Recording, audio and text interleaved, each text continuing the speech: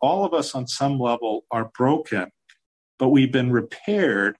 And that brokenness is not something we need to be ashamed of or try to hide. It is that brokenness that has allowed us to become the special person that we are.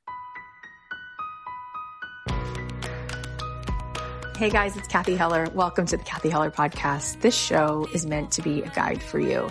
I want to be that mentor who can hold your hand through this journey. I know that there are so many twists and turns in navigating not only what is happening in our mind, but also understanding strategically how we want to get from where we are to where we want to go. In this show, we're going to talk not only about how we can start to become aware of what are the subconscious things that are holding us back and how we can instead choose thoughts that are actually going to propel us forward. But in addition to changing the landscape internally, we are going to talk about the strategies that actually will help you to build a profitable business, getting paid to be you. Because when you have a business where you do what you love, you never really have to have that sense of work because it's a pleasure, because it's joy. And really, I want you to have the most abundant life. I want you to have the kind of life that you love waking up to every day, that you don't feel like you need a vacation from. So together on the show, every single episode, I want to be your friend. I want to be your mentor. I want to show you what is it that I think has really been insightful, been helpful. What are the tools and strategies? What are the mindset shifts that have helped me? And what are the things that have helped my guests to get to where they are? How can we together sort of cross this river to the most fulfilling life where we show up and we feel like we are living into our potential and having the most gorgeous, beautiful experience? Because after all, that is what we all desire. We're all craving to have the most joyful, beautiful life. And I really believe that we can design that and that we can experience a life that we just absolutely love. And not only will we enjoy it, but it will be a possibility for other people. That will show other people what's there for them. And then maybe together, each one of us, by being the happiest versions of ourselves and being the most fulfilled versions of ourselves, we will help other people to reach for that higher branch and to find that in their own life. Hey guys, it's Kathy Heller. Welcome back to the Kathy Heller podcast. Dr. James Doty is with us today, and this is such a phenomenal conversation. I'm so excited to share it with you. I read his book, Into the Magic Shop, and it was life-changing. It's just even more magical to have him on the show, so I can't wait to dive in. Before we do, I want to let you know that we did something we've never done before.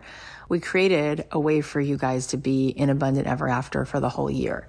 We have a way in which you can do one of two levels, either the gold track or the VIP track. And this program is going to be here for you so that you can work with me all year long. If you'd like more information, you can either DM me on Instagram at Kathy.Heller because my team is always there, or you can go to kathyheller.com/join to get the details. This program is designed to help you have the most abundant life. And it provides three things. Number one, it gives you the step-by-step direction so that you can take the action you need to take so that you can allow the abundance in. It's going to help you to find within you what you were born to do so you can get paid to be you. It also is going to give you incredible accountability. You're going to have the accountability from me, from my team, from your peers, and we're going to set it up in a way so that you will show up and take those steps. And the other thing that it does is it helps you to rewire your subconscious mind. It helps you change the station that you're listening to, help you change the programs so that you start to see clearer, you start to see further, and then you can actually take the action because you start to see just how possible and just how available it is for you to be showing up and living the life that you really want to live. So you can do either the gold level or the VIP level. And this program is now open all year. And it's something that we are just so excited about. You can go, like I said, to my Instagram and send a DM if you'd like details, or you can go to kathyheller.com/join. But we would love to see you in there. There's such an incredible group of people already in there, and the level of growth and the things that are happening in people's lives are just so awe-inspiring. So if you want to start working with me today, you want to start working with me this week, and you want to spend the year together, go to kathyheller.com/join. No time like the present, right? So as I was saying, Dr. James Doty is here. He's a neuroscientist, New York Times bestselling author, adjunct professor at Stanford School of Medicine. And if that wasn't already enough, he's the founder and director of Stanford Center for Compassion, Altruism Research, and Education, which is all about exploring scientific studies of compassion and altruistic behavior. Also, His Holiness the Dalai Lama is a founding benefactor, so you know that what they're doing is really, truly the real deal. I came across Dr. Doty's book last year and couldn't stop talking about it. It's called Into the Magic Shop, a neurosurgeon's quest to discover the mysteries of the brain and the secrets of the heart. And his story is just so powerful, and he's going to talk to you a little bit about it today and the extraordinary things that happen that we see when we can harness the power of both our brain and our hearts. His book is like a combination of scientific study meets memoir meets inspirational instruction guide, all wrapped up into one transformational piece. And he's going to share some amazing parts of that story in this episode, but I highly recommend that you go grab his book. Dr. Doty also has a podcast called Into the Magic Shop, where he shares his wisdom about how to change the course of your life. And he talks with amazing guests like Eckhart Tolle, Marianne Williamson, John Hamm was on. So much good stuff there to check out. I've been a fan of his work, and this was such a blessing to sit with him. Not only is he so wise and accomplished, but he radiates so much goodness and kindness and humility. I think that's what truly makes him such a special human being. I hope you enjoy this very nourishing conversation, so I won't keep you any longer. Without further ado, please welcome the brilliant Dr. James Doty. I am so happy that you're here. I have read your book. I have talked about you. I can't even count how many times. If I get paid every time I talked about you, I wouldn't even have to do this podcast. I would make so much money just from talking about you. Thank you for being so generous with your work, for being who you are, for having the adventure of a lifetime that you went on, and then taking us on the ride and then teaching everybody all the best parts of it, which is what you do. And I don't know how you have the wherewithal and the capacity to be a doctor and be such an incredible teacher of the most beautiful, magical things, but you're doing it all. And it's so needed. So thank you for making the time to come. I know you're very busy doing very big things like saving lives. So thank you for coming. Well, thank you for having me. And all of us are doing stuff, hopefully, that's important. And all of us are busy. I also don't want people to believe that I'm able to handle this stuff without a few bumps in the road. I am a human being who tries to do the best I can, but sometimes I fail. Sometimes I get close, and hopefully most of the time I hit the mark, but I am by no means a model of perfection.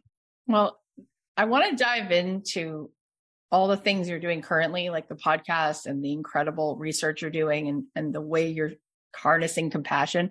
But before we do that, I want to talk about your book, because your book, it's so chock filled with the most incredible, I couldn't put it down. I wound up telling 15 people to get the book. I talked about it on the podcast so many times. And you talk about what you just said in the book, which I couldn't believe the levels of humility and magic in the book, like from blowing my mind open, chapter 1, chapter 5, but then you take us on this journey. You're like, oh yeah, here's where I totally went off course. And I was like, who has the humility to now be in a place where you have checked the box of every level of success? You're a neurosurgeon, you're a professor, and then you're still so humble to say, oh yeah, and here's all the ways in which sometimes I get off the course. So I felt like this book, and I want to just start with it a little bit, because everything was in it. Everything that helped me move forward was in the book. So for anyone who hasn't read it, it's a crime against humanity. If you haven't read this book, everybody has to read it. Hopefully many people have, but by the end, we're going to link to it. You guys have to get it, and then you'll enroll in everything he's doing, and you'll listen to his podcast, obviously. But can we just talk for a second about this journey of your life and how you have the capacity to even see that you were led to so much? Can we take them a little bit through the story of you and your life and how you went into the magic shop? Sure. So I grew up in poverty. Essentially, my entire childhood, my family was on public assistance. My father was an alcoholic. He was a binge drinker. And my mother had had a stroke when I was a child and was partially paralyzed. She also had a seizure disorder, was chronically depressed, attempted suicide multiple times. I had an older stepsister and a brother who's about a year and a half older. We were evicted multiple times. And of course, as you can imagine, this is not the ideal setting for one to succeed in life. And of course, I'm sure you and probably many of the listeners are familiar with this concept of adverse childhood experiences. And when a child grows up in an environment where there's poverty, where there's drug or alcohol abuse, where there's violence, where there's mental illness, the likelihood for them of achieving what society would define as success is actually very, very low. And unfortunately, what happens to so many of these children is that the baggage from those experiences is so heavy that it leads to them becoming drug or alcohol abusers, or having mental illness, or not having the ability or capacity to sit still enough to learn. Right. And as a result, their future is grim. Plus, when you're chronically stressed, anxious, feel like you don't belong, then this leads to not only the release of stress hormones chronically, but it also leads to the chronic production of inflammatory proteins, which are associated with a lot of chronic disease states. So unfortunately, children in these environments have at least two strikes against them, and it's very, very hard to overcome that. I would also preface this by saying that oftentimes people will use me as an example and say, well, look, he was able to do it. Well, unfortunately, my story is in some ways a 1 in a million story. I was fortunate. Several things happened to me that allowed me to move beyond my situation. But it is more likely than not, in most cases, that does not happen.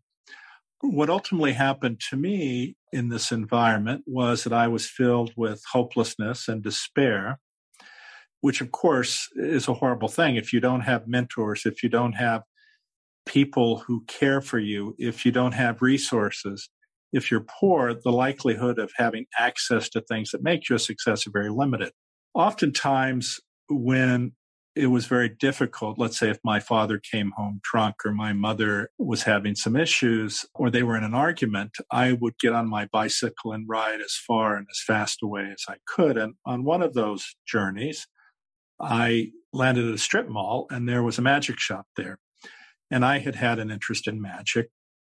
So I walked in. And there was a woman sitting there who had her eyeglasses sort of at the tip of her nose, and she had a chain around the glasses, and she was reading a very thick paperback, and she looked up and greeted me. And I started asking her some questions about magic, and she informed me that this was her son's store, that she was simply minding the store while he ran an errand, and that she knew nothing about sort of the magic in the store. But the interesting thing about her was that she had a radiant smile. One of those smiles that embraces you and makes you feel okay.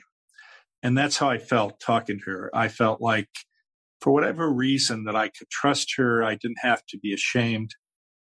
So we began a conversation, and she actually ended up asking me some fairly penetrating questions or deep questions that normally I would not respond to about my background, where I lived, etc. And I was honest with her. And after about 15 or 20 minutes, she said to me, I really like you. I'm here for another 6 weeks. If you'd like, I think I can help you and teach you something. And so what happened is, for the next 6 weeks, I showed up at the magic shop, and she took me into this back room, which, nowadays, thinking of a 12-year-old child going in a back room with a woman in her 50s is a little strange. But that being said, for about an hour and a half or two every day for the next 6 weeks, we spent that time together. And she taught me many, many things. And if I could pause for a second if you want to ask a question, or I could continue on with No, I'm just literally sitting here with tears streaming down my face because I can't. Sometimes things are so beautiful, you just cry.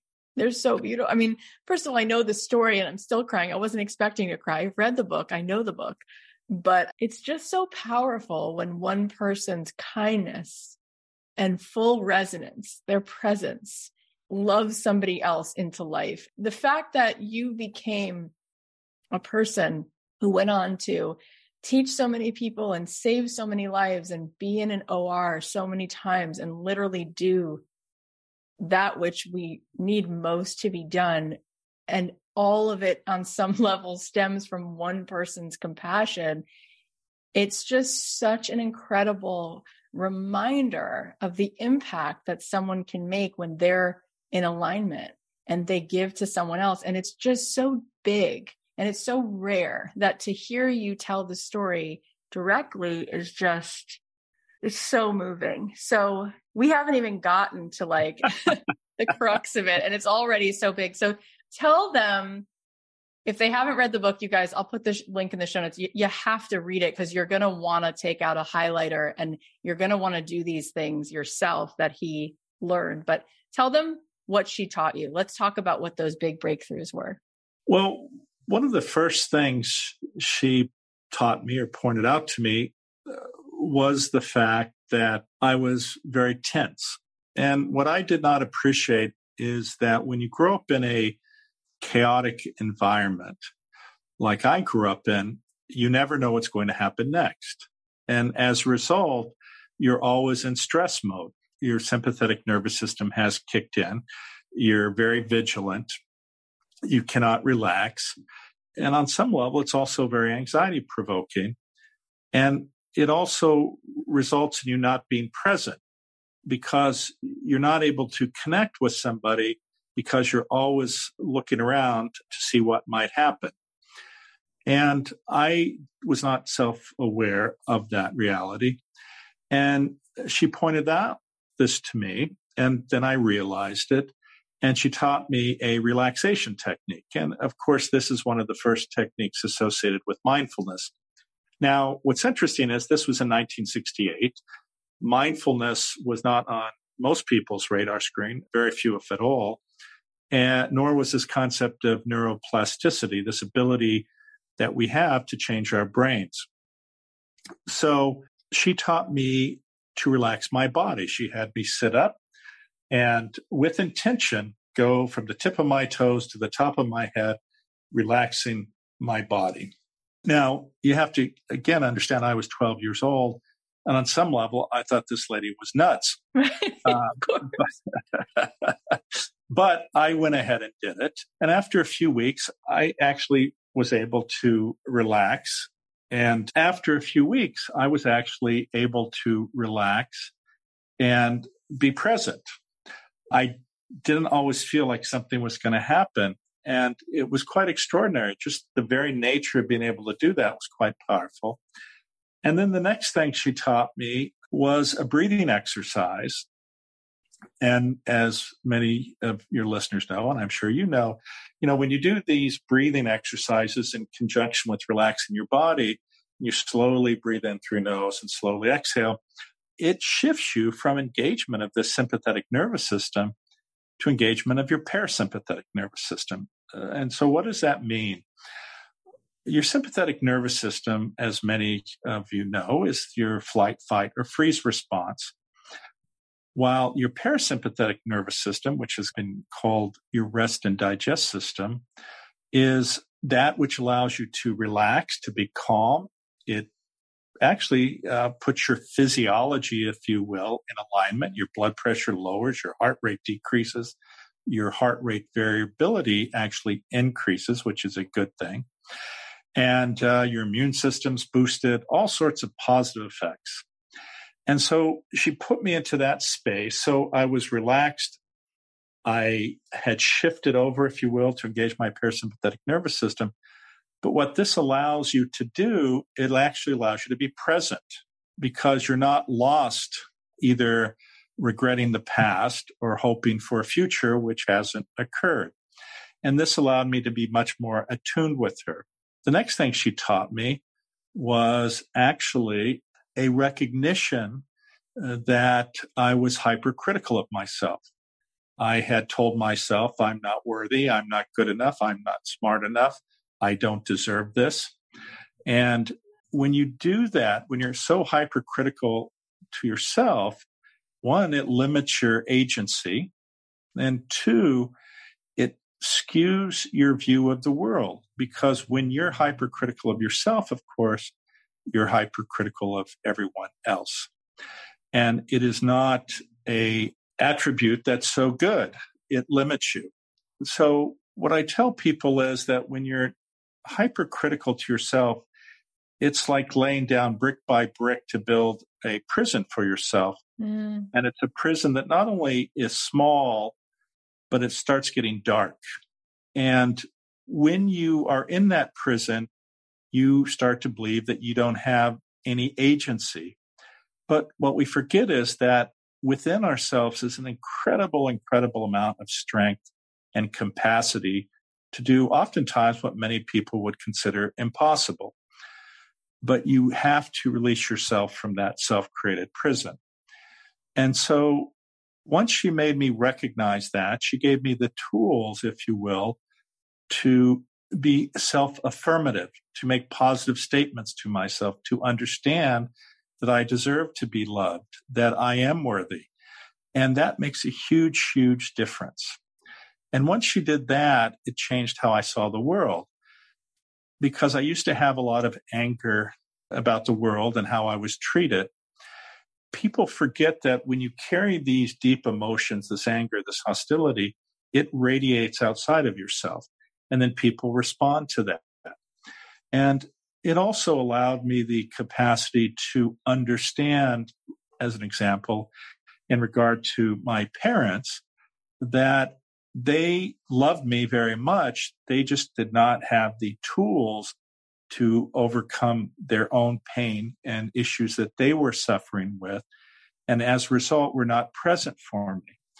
And when I recognized that and I accepted that they had their own issues that they could barely deal with, much less being there for myself and my brother and sister, it made me much more forgiving and appreciative of their efforts, even though they were not ideal. So then the next step was that once you have been released from your self-created prison, you actually have the capacity to manifest your intention. And that was the next thing she taught me. And she taught me that by using various techniques that now are commonly talked about, as an example, especially with athletes, about visualization and writing things down and things like this, she taught me this technique. And in fact, she had me write 10 things down that I wanted. And then she had me not only repeatedly write them down, but to silently read them, then read them aloud, and then visualize them actually manifesting. And that technique of manifesting has really been so powerful in my own life. And so all from this interaction with this woman, she truly changed the trajectory of my life. I mean, I don't have a good word because the word's incredible. We use them so often. We need a different word for this. It almost feels like a George Lucas movie. It doesn't feel real that this happened. And yet these things happen when you're available for them to happen. I'm just curious, this woman, Ruth, what was her course of study? Was she a Kabbalist, a Christian Scientist, a Buddhist? Like, what was her personal spiritual practice, or what was the book of spirituality that what's in the book of Ruth? Yeah. Well, imagine, I was 12 years old and I was not self-aware enough to ask a whole lot of questions. I'm just so curious. So I have no idea. I have to say that looking at her, if you want to use the term Earth Mother, and I'm sure you may be familiar with that term, it was clearly evident that she had some relationship with Eastern religion or tradition, okay. But I never found out for sure. When I met her, she was probably in her early to mid 50s.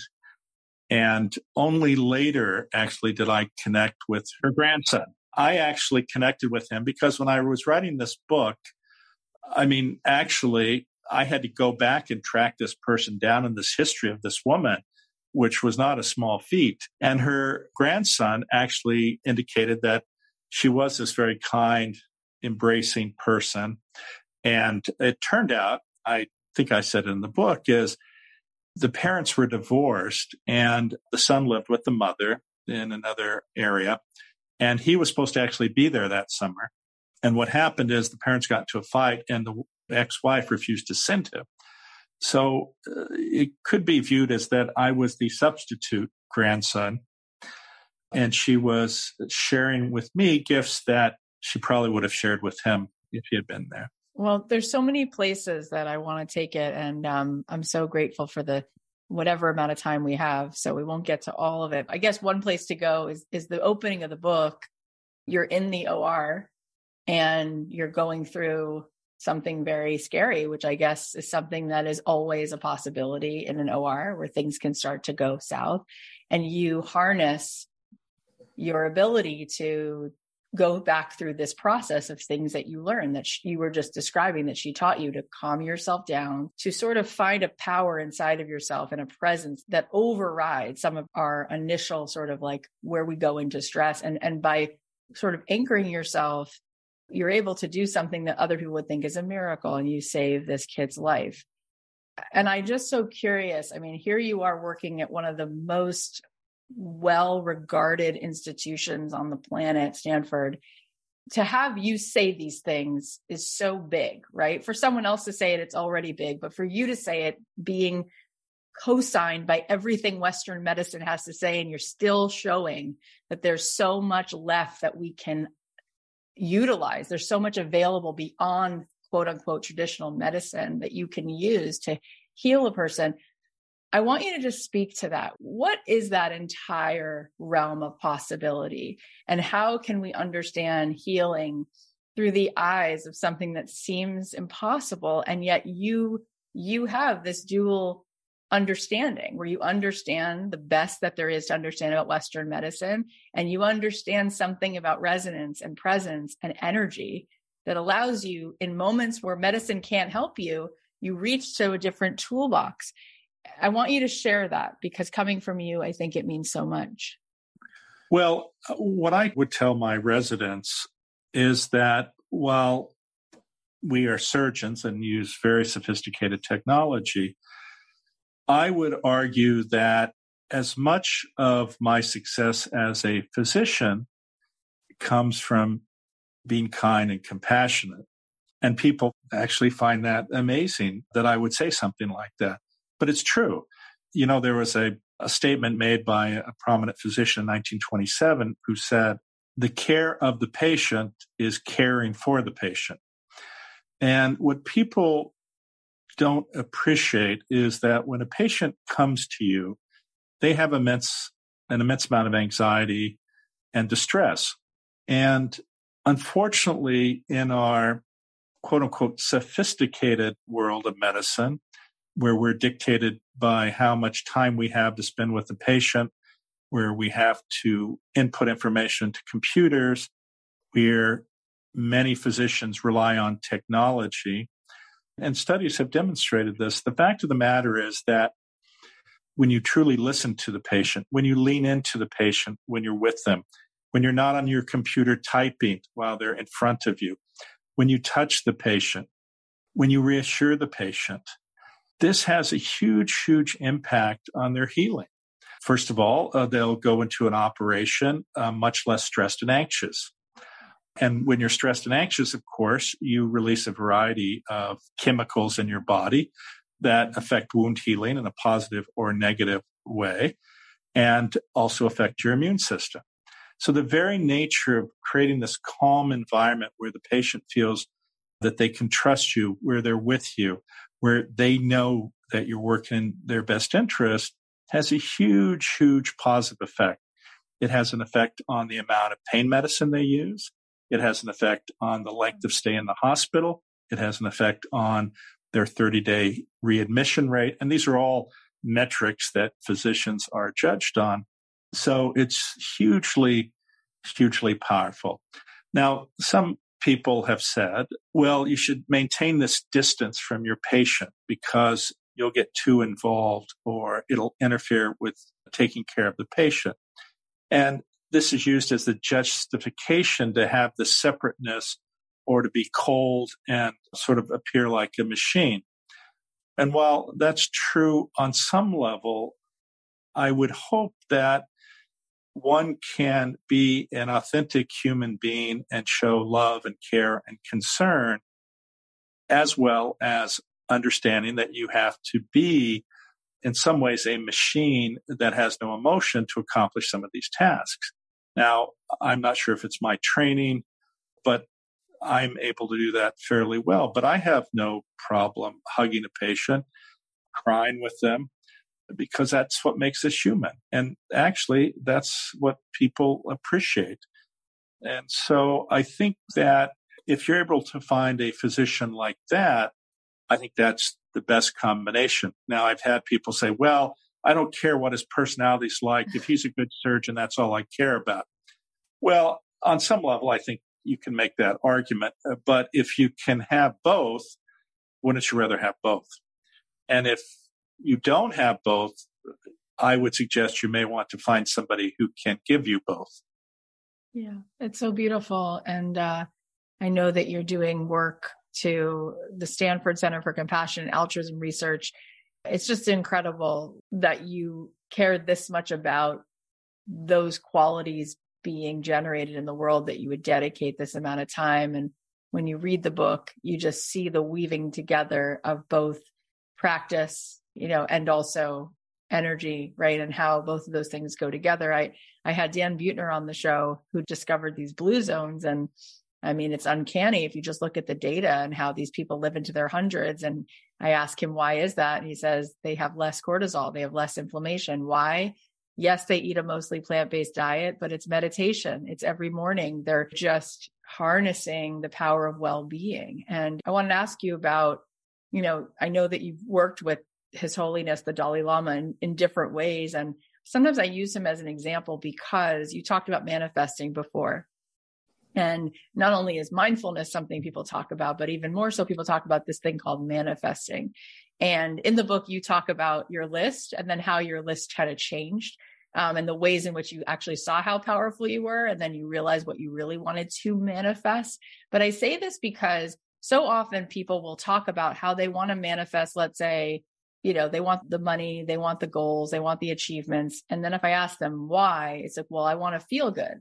Right. And when I think about His Holiness, the Dalai Lama, I think of someone who feels good. And so I think about joy as being the thing we all really want. But if we think joy is only attached to manifesting stuff, piles of stuff, we're already sort of off course. So I'm curious what you think about that and people's relationship to manifesting, and what do you think they really want? And what do you think they really need to do to manifest joy, if that's indeed ultimately what people really want?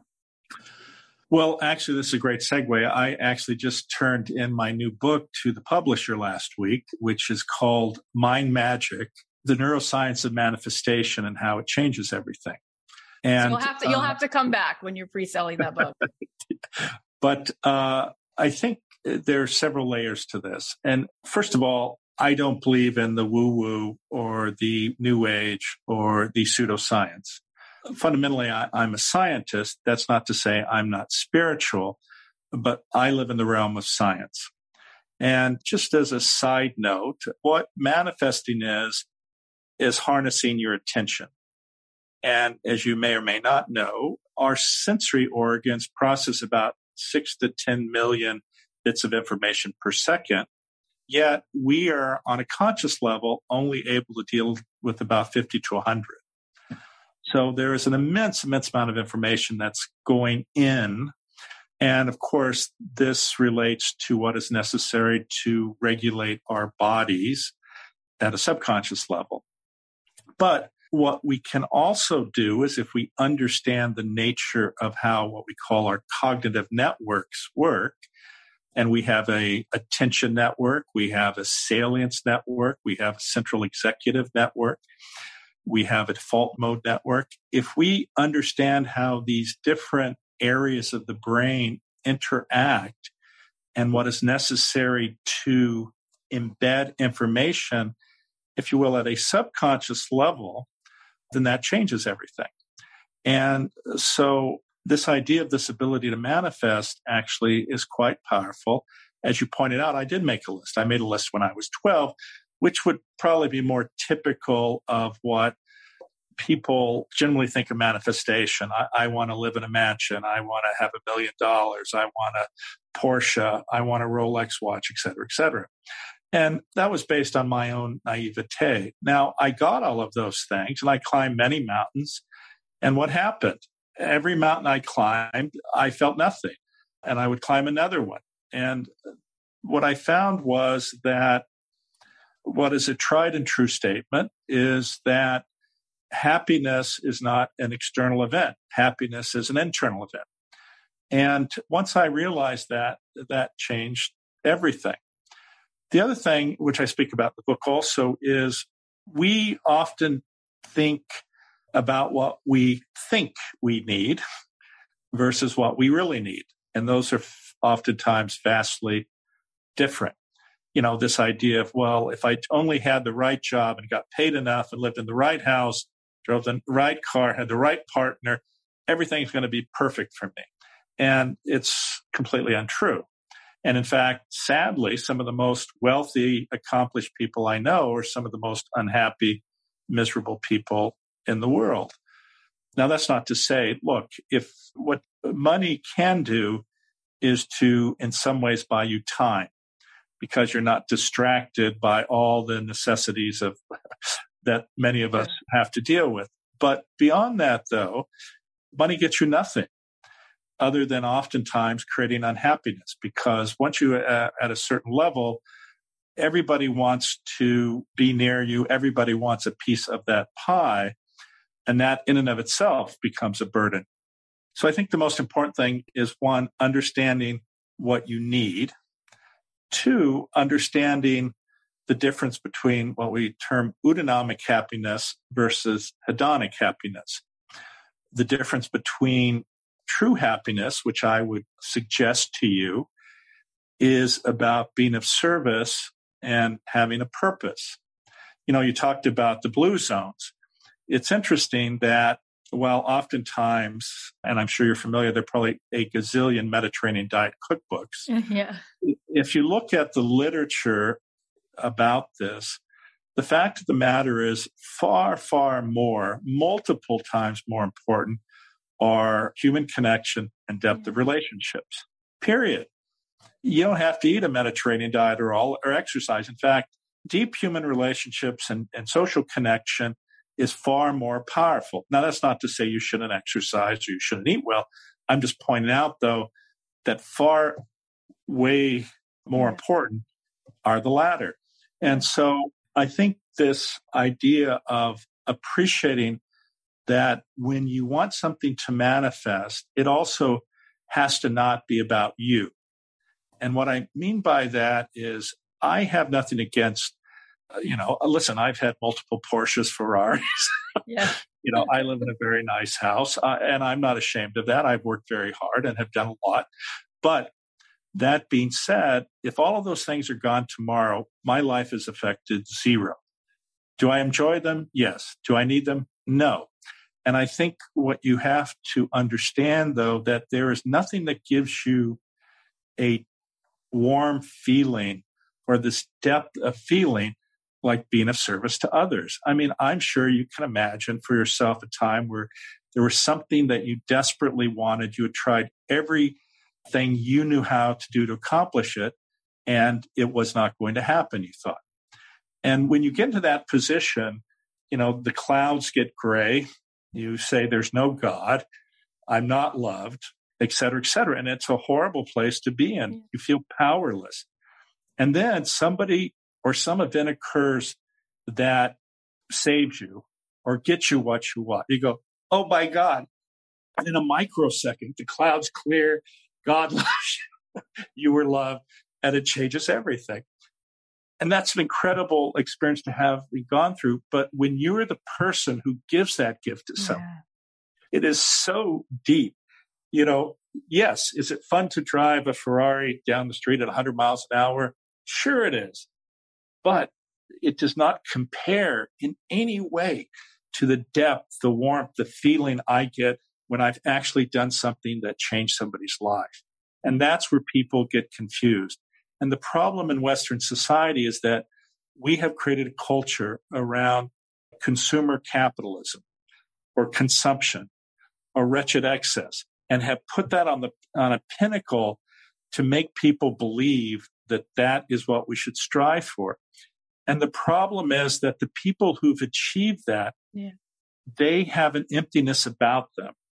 They have an emptiness that they want to fill, and they keep confusing having things. Because you see, for the average person in the world, they'll see somebody who lives in a big mansion, who drives a sports car, who has a private jet, who's going to all these cool places. And we turn those people into heroes, and they're miserable many times. But we keep worshiping them, thinking, if I only had that, everything will be great for me. And this is the problem with lottery winners. Suddenly they have everything, and then they blow through it, and they have nothing. And they, having gone through all of that, they're more unhappy. And so I think that's the other lesson to learn here, is that unless your intention is directed at being of service to others, it will not manifest. And that's like say, I want to be a doctor not to make money. I want to be a doctor to be of service and help people. And that will make you a success where you get all the other things, if you choose or want them, that you can enjoy. But the other thing is understanding that the greatest cause of suffering has to do with attachment and craving. And this is what also people get lost in, is they keep wanting to have that transitory high of accomplishing something. And then when they don't get it, of course, they're completely down and they feel themselves a failure. But the other side of that coin is, we have events that are down events, if you will. And we sit there, oh God, is this going to last forever? This is horrible. But the reality is those are also transitory as well, generally speaking. But those experiences are the ones that give you great insight into yourself. They show your resilience. They teach you wisdom. They give you insights. So on some level, there are interesting paradoxes here about both of these extremes. But the most important thing, though, is to carry each and not be attached to either.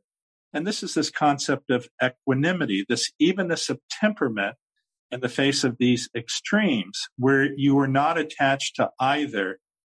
And it also, in some ways, relates to this concept of wabi-sabi. I'm not sure if you're familiar with that. It's a Buddhist and Japanese narrative or aesthetic, but it's this idea of the nature of who we are and our lives. We are imperfect, we are incomplete, and we are impermanent. And when you understand that, then you get some other insights. The other thing that I would like to just comment on is also a associated Japanese aesthetic, which is this concept of kintsugi. And this is this idea that occurred in the 15th century Japan, where pottery was very expensive. It would break, and it was fixed with glue. But what happened over time was these pieces of pottery that actually would be with an individual for 10, 15, 20 years or passed down to his family, they started repairing them with golden glue. And the idea being that all of us on some level are broken, but we've been repaired. And that brokenness is not something we need to be ashamed of or try to hide. It is that brokenness that has allowed us to become the special person that we are. And so when you're able to see that and you're able to stand up and say, I am imperfect, but I've done the best I can, and recognize it's okay. We're all that way. And anyone who implies anything different is not telling the truth. And so being able to stand up and be your authentic self and accept yourself is critically important if you wish to be happy.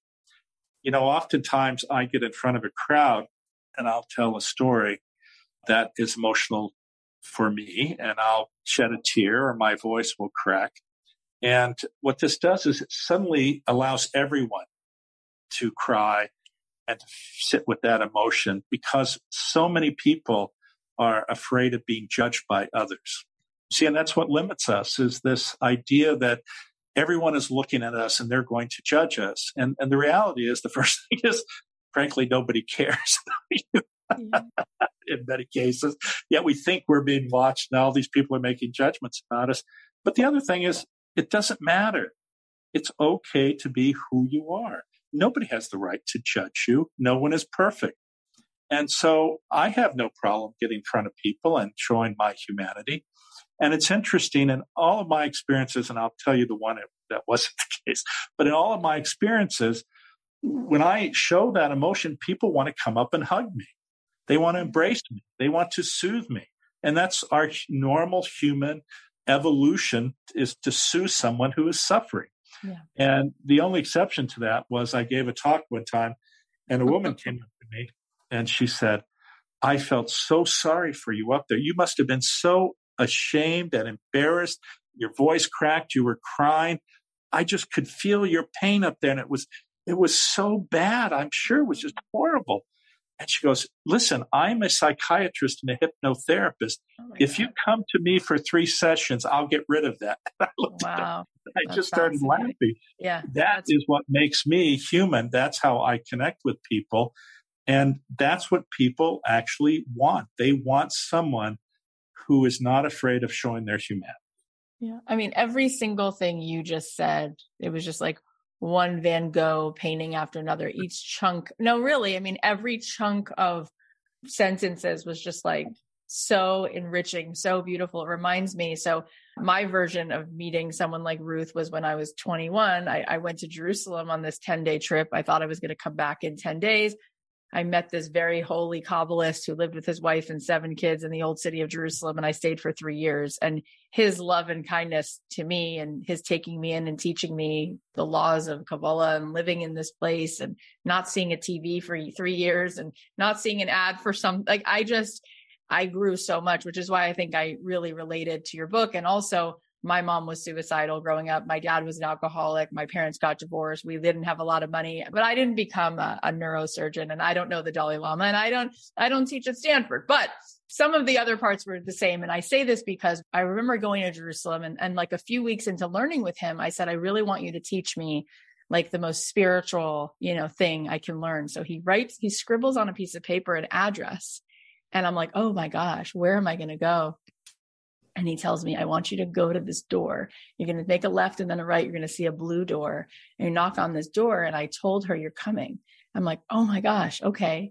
And then it turns out, I say, what's there? And he goes, well, she has a lot of children. Her husband died. You're going to do her dishes. And I went and did this woman's dishes, and I came back sobbing. And he goes, how good did that feel? He goes, you want to know the secret of the universe? Go help somebody. You want a spiritual high? Go do someone's dishes. That was the beginning of me really understanding he had much more to teach me than I thought.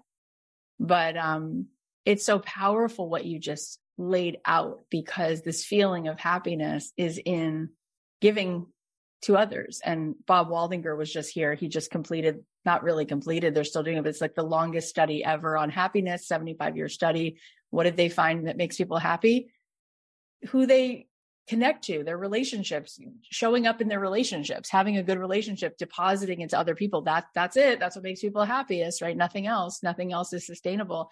I want to ask you a question, and then I want to ask you one last thing about your podcast. But I have people ask me all the time, how do I sustain this feeling of well-being? Like, okay, so I can do something good for someone, or I can have a moment where I'm feeling great, I'm feeling appreciative and grateful, but then it drops. How do I sustain it? What's your answer to how do you sustain a feeling of well-being? Well, unfortunately, you're creating the environment for failure.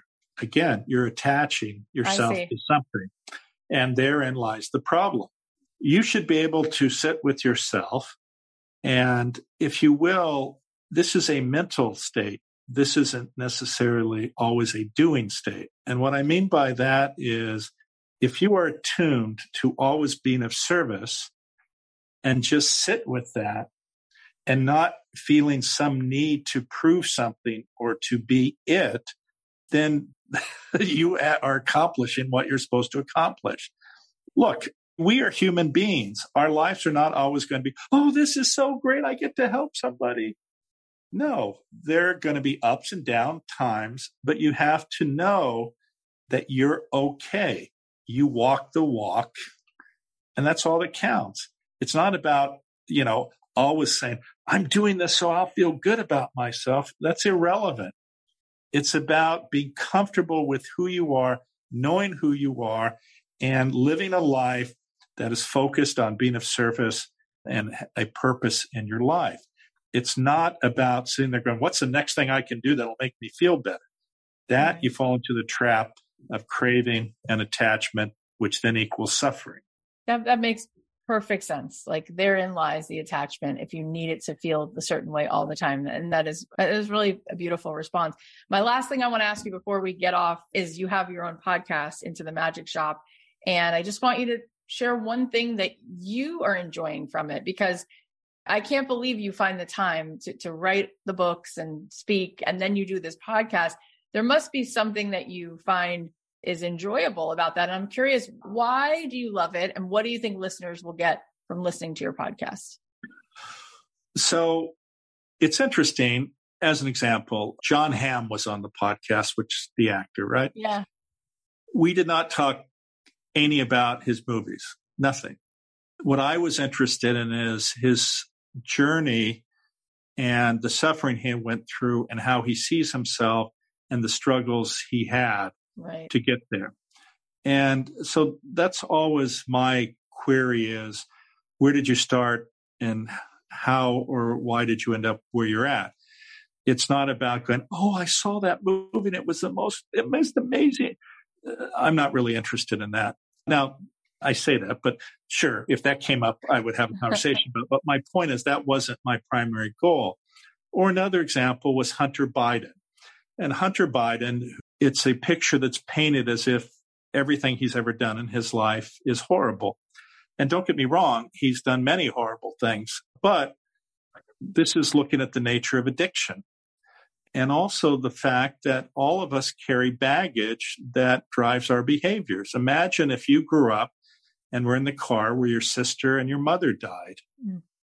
Imagine he was always the number two. You look at what's going on with Prince Harry as quote unquote spare and the trauma of living like that. Well, in some ways, Hunter Biden was always the spare. His brother was the hero. His brother was the one who served in the military. He was the one who was presumed to carry the mantle of the Biden family. And he dies of a brain tumor. Oh my gosh. So now you have this individual who, because he was the spare, has some degree of insecurity. He has the issues related to his mother's death, and there's a history of alcoholism in the family. Right. And it's so fascinating. You're right. When you look at it through all the lenses, and it is just amazing what you just laid out. And the thing is, this is an individual who, I may have the school wrong, but I think he went to Georgetown and then got a law degree from Harvard. This is not a slouch. Right. He was given positions in government by two presidents of different parties. Right. He had a successful life. Right. And then it all crumbled. So, to sit him and present him as a one-dimensional person is extraordinarily unfair. And so my interest is trying to understand, what drives people. I had a conversation with Khaled Hosseini, the author of The Kite Runner. And hearing his story is sort of fascinating. Yeah, I read that book. It's amazing. Yeah, I think understanding people beneath the surface is, to me, much more interesting and are important stories to tell. And also speaking to different teachers and understanding the wisdom that they are able to impart to people. Yeah. I've been very blessed to probably have known more spiritual and religious leaders on a personal level than probably anyone. I mean, whether it's the Dalai Lama, Desmond Tutu, Thich Nhat Hanh, Amma the Hugging Saint, Eckhart Tolle, Byron Katie, Sadhguru, Sri Sri Ravi Shankar, Radhanath Swami. These people have been my friends. But what's fascinating is people always go, well, aren't you an atheist? How do you relate to these people? Right. And what I tell people is when you interact with an evolved spiritual being, if you will. The issue is always about the exact same thing. Do you love? Do you care? Are you kind? Are you compassionate? Yeah. It has zero to do with the dogma. In all the interactions I've had with these extraordinary, amazing people, there has never been a discussion about dogma. Yeah. Well, when there's love present, that other stuff wouldn't be in the conversation, right? And it's interesting. I just recently had a conversation with my rabbi about this. The same Kabbalist, we still meet every single week on Zoom for 20 years. And he said, so often, he says, when I get down to it and I talk to someone who's an atheist, I feel exactly the way they do, because he believes in a God that is the oneness of the world, right? The energy that is the oneness, this unified field. And he's like, very often we just use different words to talk about the exact same thing, this one consciousness. And so I just think it's beautiful that you have such a love of love, that you want to just invite these people in who really embody love. Byron Katie and Thich Nhat Hanh are very different, but they're not, because their love is palpable. Like, that's what moves you. You sit with her. I had her on the show. All your problems melt away when you talk to her, because the vibration of love is so constant that nothing else stays there. You just can't move from it, right? Same thing with Thich Nhat Hanh. So I'm so appreciative that you are who you are. I love that you're speaking, podcasting, writing new books. You're amazing. I can't believe I was intimidated to meet you. And then I thought, why would I be intimidated? If he's really loving, it's not going to be intimidating, because love is not intimidating. And you were so loving. So thank you for being here. Let me share something else I'm working on, which might interest some of your listeners. So, as you know, we have a mental health crisis in the world, especially among youth. And in fact, I did an event with the U.S. Surgeon General and Sri Ravi Shankar in D.C. in May. And then I did a program with Selena Gomez a few months ago. But what do you not do? Like, I don't even understand. Like, and then I did this. No big deal. What is happening? Stop. But I had an idea a few years ago, and it was to create a mental health app. And of course, unfortunately, there are 350,000 mental health apps, of which 99.99% are not used. But this is somewhat different in that it is like our conversation here, where you're there and there's a screen of me. But what it does is it assesses your emotional state on the fly. Then what it does is it uses conversational AI that has been primed with psychology and compassion-focused dialogue connected to a human avatar, which has the ability to, based on your emotional state, change its facial expression and interaction with you. And it's a very interesting project. I'm sort of fiddling with the MVP at the moment here. So, oh my God, I cannot wait to experience more of that. Thank you for that. Tell everybody where they can follow along with you, where they can find the podcast. Just send them wherever you want to send them. And then we'll put links in the show notes to the podcast and your book and everything else. So the first thing is the center I run at Stanford, which is CCARE, two C's, ccare.stanford.edu. The reason I mention that is there are actually two programs that we do. One is called an Applied Compassion Training Program, which is an 11-month-long certification program. And these are individuals typically from healthcare, corporate environment, or the mind-body wellness space. And we mentor you on the development of a capstone project, which you take back to your organization. We have people from 60 countries in that course. We also have a new program called Cultivating the Heart, which is an 8-week-long program that's all online and teaches you some of these techniques of self-compassion. Oh my God, that's so incredible. In terms of the podcast, you can find that at intothemagicshop.com/podcast. And in terms of the app I just mentioned to you, you can find that at happy, HAPPI.ai. And if you want to send me a note, and I always regret saying this, you can reach me at jrdoty, DOTY, at stanford.edu. And it's interesting because sometimes I'll get 200 or 300 emails in a day, which is quite overwhelming sometimes. But, you know, there's some people who actually really need to That's so sweet. be allowed to say what's bothering them or what hurts them. And that's okay. You are so rare. The fact that you even think to say that is just incredible. And you know what? Whether you even have a chance to get back to everyone or not, the fact that you provide a space, you're right. Sometimes people just need to say what they need to say. I appreciate everything you shared, and I'm so grateful to have had this time. Thank you so much for coming on. You take care, and it's a blessing. So I appreciate it. Thank you, doctor. That was truly one of a kind, that conversation. All right, here are the takeaways. Number 1, within ourselves is an incredible amount of strength and capacity to do what we think is impossible. Number 2, you deserve to be loved. You are worthy. Number 3, when you want something to manifest, your intention has to focus on being of service to others. True happiness is about being of service and having a purpose. Number 4, the bad experiences are the ones that give you great insight into yourself. They show you your resilience. They teach you your wisdom. Carry the high and low moments without being attached. Number 5, all of us on some level are broken, but we've been repaired. And that brokenness is not something to be ashamed of. It's that brokenness that has allowed us to become the special person that we are. Number 6, if you want to be happy, you must be able to stand up, be your authentic self, and accept yourself. It's okay to be who you are.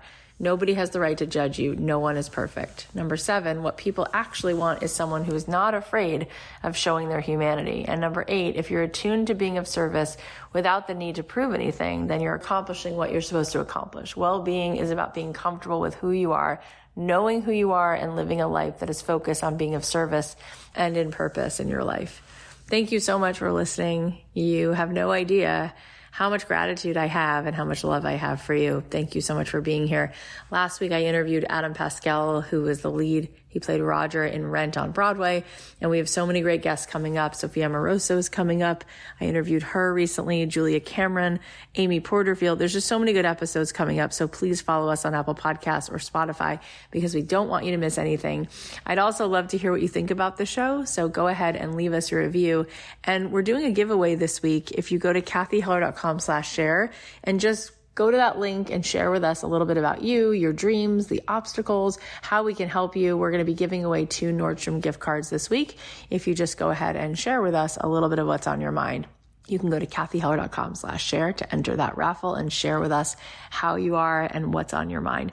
And if you know anyone who would appreciate this episode, then send them a link or email them a link, or you could post about it on your Instagram and your stories, and you could tag Dr. James Doty at James R. Doty, MD. I know he would love to see your tags.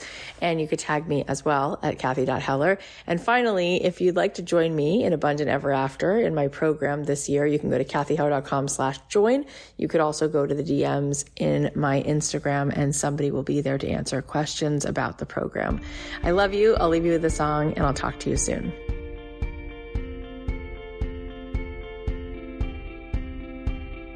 Maybe I lost some battles and my cage got rattled, but